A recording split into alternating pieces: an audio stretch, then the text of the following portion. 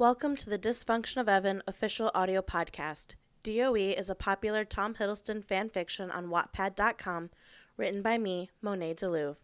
Throughout the podcast, I will be reading each chapter so it can be experienced in audio form. I will speak in a deeper tone for male characters and do an accent for British characters. Please note that I'll not be attempting any other accents. If you enjoyed this podcast, please check out the fan fiction. A link is provided in the episode information. Also, please consider joining the official group on Facebook, the Dysfunction of Evan Book Club. In the book club, you'll get exclusive story updates as well as bonus content and behind-the-scenes extras. Everything is free, and I will never ask you for any money. To stay updated on this and other projects, please like my page on Facebook, Monet R. DeLuve, Wattpad.com author. You can also find me on Twitter at Monet R. DeLuve. Without further delay, here is this episode's chapter.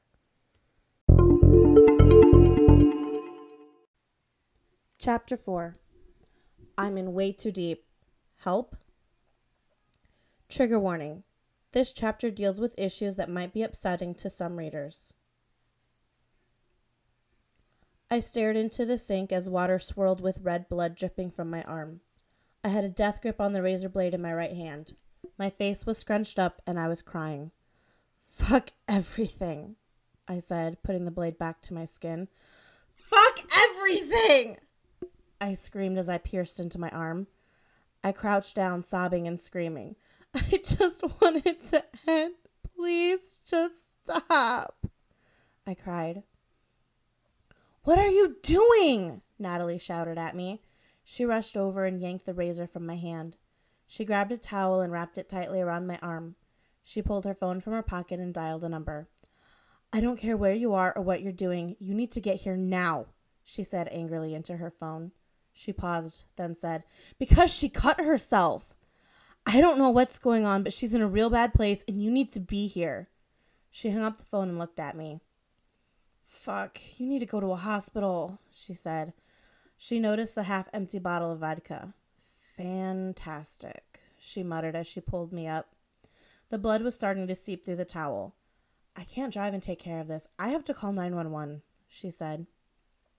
She sat me on the toilet and made her phone call. Cut! Ray called from behind the camera.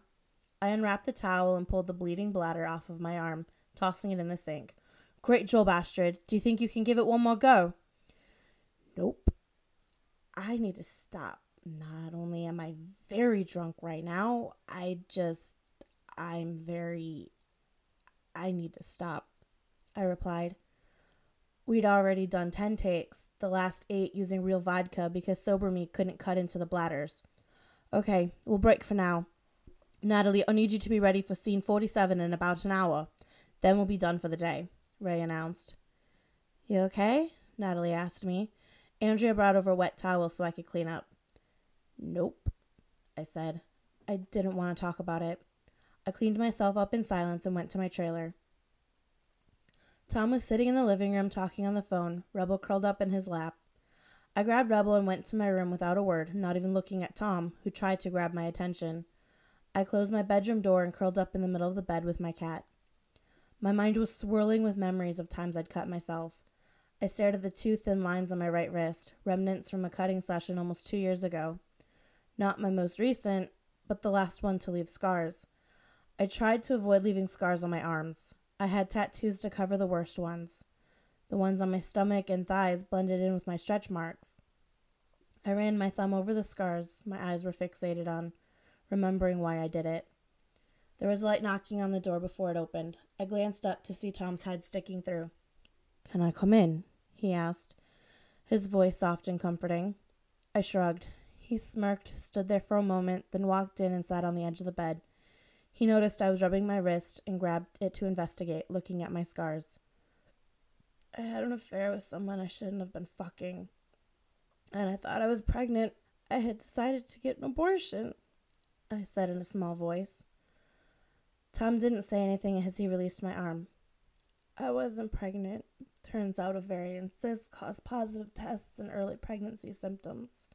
He shifted and pulled me close, letting me rest my head in his lap. I held my left arm and traced the outline of my dark mark tattoo. I have scars hidden under there from high school, My teen years were the worst. No one listened to me. I kept saying I was just looking for attention. I was alone in more ways than one. It helped me to remember that I was still alive, and it helped me validate the pain I felt. As I spoke, Tom ran his fingers gently over the tattoo, feeling the scars of my pain. "Do you still cut?" he asked. "I try not to. I'm not proud of it. I'm not ashamed either, though. I know it's not the best coping skill, so it's a last-ditch effort if nothing else worked." Why was I telling him all of this?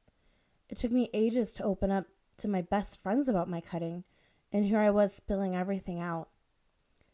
I couldn't do the scene sober. I couldn't even pretend to cut myself unless I had a few shots. They had to swap the water out for real vodka. I still couldn't get it right. Then I got too drunk and too much in my head to go on. "It happens. No one will fault you. It's going to be a rough project for all of us. It's a brutal story," he replied. He was rubbing my back now. It felt so good. I felt my eyelids get heavy. "Have you ever been drunk while on set?" I asked. Doing unrelated, I did once. When I jumped naked into the pool, I was drunk. Not off my ass drunk, but the scene was helped along with a couple of shots. He said with a soft tone. I was still pretty young back then. "'Cause you're so old now," I teased. "I'm pretty close to 40. You've got time." "I went through half a bottle of vodka," I admitted. Tom chuckled. "That's quite a bit," he said. "You could probably use some food and water." "Chili cheese fries sounds amazing. So does Taco Bell." I rolled over so I could look at him. His blue eyes were shining in the dim light of my room. "Let's go to Taco Bell then," he said. "Thanks, but I really don't want to deal with people," I replied. "Then what would you like? I'll run out and get it for you," he offered. "A number 6 with beef and a soft taco with the Baja Blast and cinnamon twists," I said. It was my go-to order. I sat up and started searching the nightstand. I have money somewhere. "I don't need your money. This is my treat," he said, standing up. "Are you sure?" I asked. I was sitting on the edge of the bed. He was only a few inches to my right. If I moved toward him, I'd be in a prime position to thank him. "I wouldn't have asked if I wasn't sure," he said. "Why don't you lay down and rest while I'm gone?" He lifted the blankets of my unmade bed. I nodded at him and crawled under, letting him tuck me in. I fell asleep not long after he left. "You're such a fucking cunt. I can't believe I thought getting married was a good idea, manipulative slut." He towered above me, huge and red, as I cowered in the dark corner. The words he spat cut into me like daggers, leaving me bleeding. I was trapped and couldn't escape. He grabbed my neck and lifted me above his head. The ground vanished below as he let me go, and I fell into an abyss. "Daddy, why can't you love me? I thought I was your little girl," came a child's voice echoing through my head. "You're filled with demons, you nasty devil. I rebuke you in the name of Jesus. Be gone from this world," my father shouted at me. I kept falling, screaming. Astrid, wake up." His frantic voice and gentle touch woke me. I was a sobbing mess as he pulled me into his lap. He held me close, rubbing my hair as he rocked me. No one had ever given me comfort from a nightmare, at least not since my mom when I was little. I clung to him as his soothing voice and touch chased away the monsters. It was pitch black, and I hadn't realized he'd stayed after I went to bed. He'd returned earlier with Taco Bell, and we'd eaten and watched TV and spent the evening talking. That was several hours ago, though. I had a death grip on him, fearing that if I let go, I'd vanish. He was singing softly to me in a language I didn't know. French, maybe? He scooted himself further onto the bed and adjusted us so that he could sit comfortably against the pillows. He let me cry. I hadn't cried in so long, it felt good to get it all out. I didn't even notice that he wasn't wearing a shirt until I realized I'd covered his shoulder and chest in tears, snot, and spit as I was finally able to start calming down. He handed me my box of tissues once my sob had turned into sniffles. I crawled out of his lap and dried my face and cleared my nose. He grabbed a few more tissues for himself and attempted to dry himself off. "I'm sorry," I said in a pathetically small voice. He shook his head. "Don't be." He leaned over and pulled me into a hug. "Do you have nightmares often, or was this just triggered by today?" "I have them a few times a week, unless I have wine and sleeping pill cocktail before bed."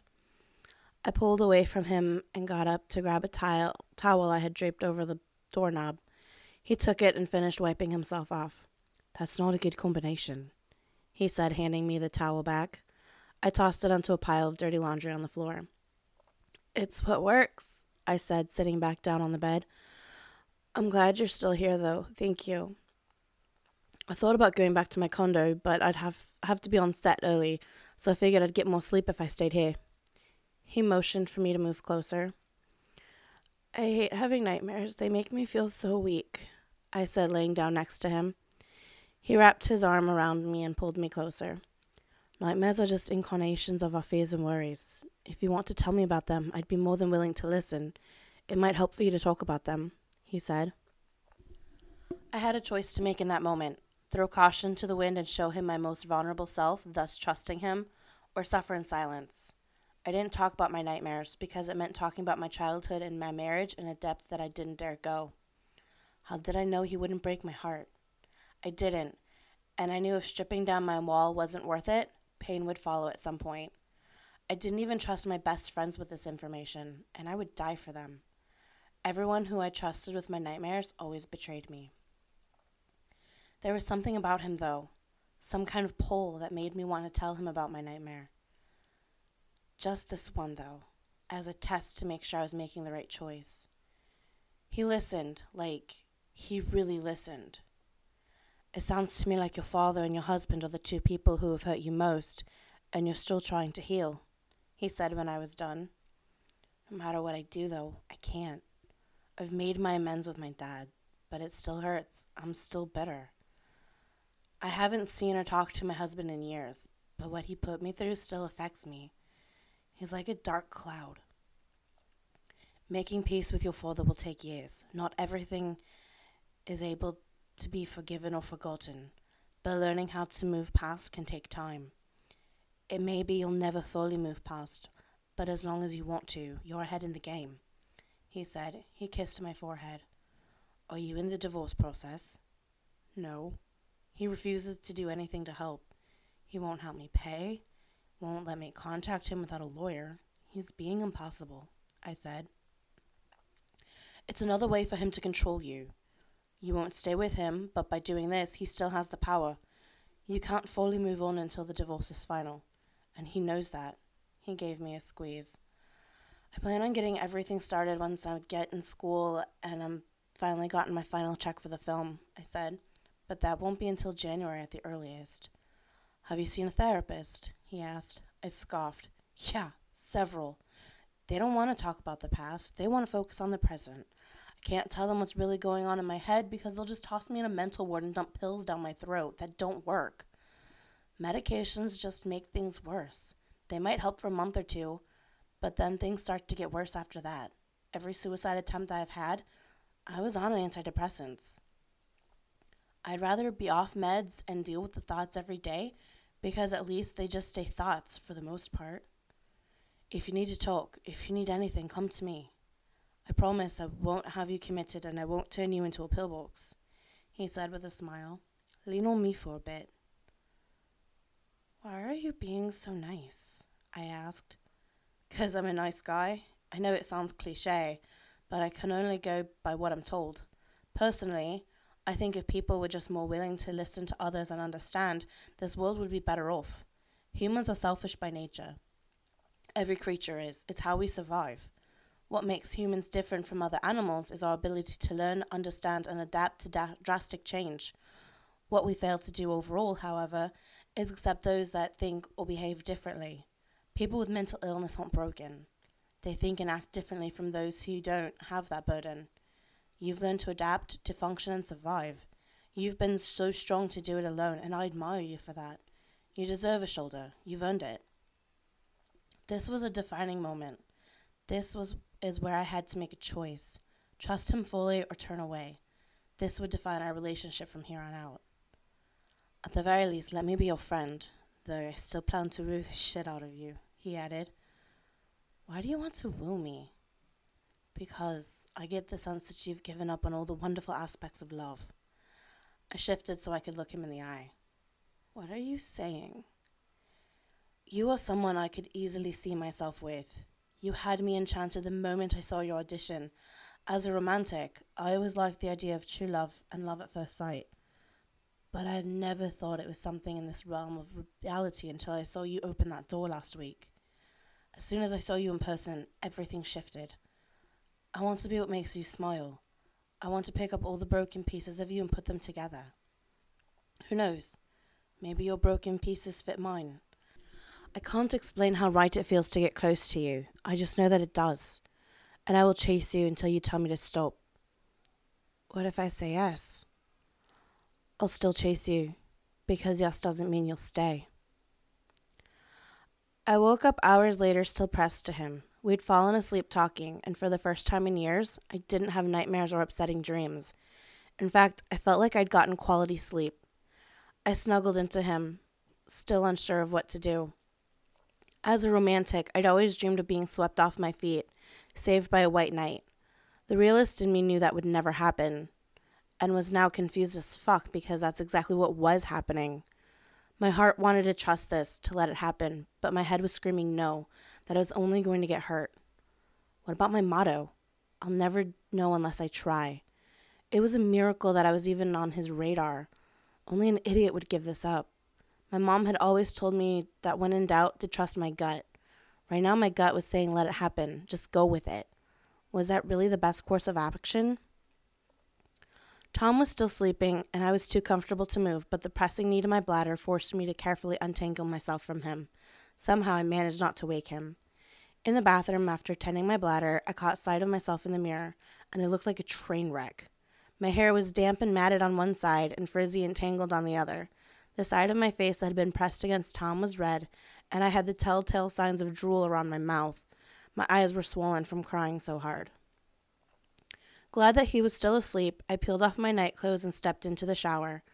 I let it warm up before stepping into the stream.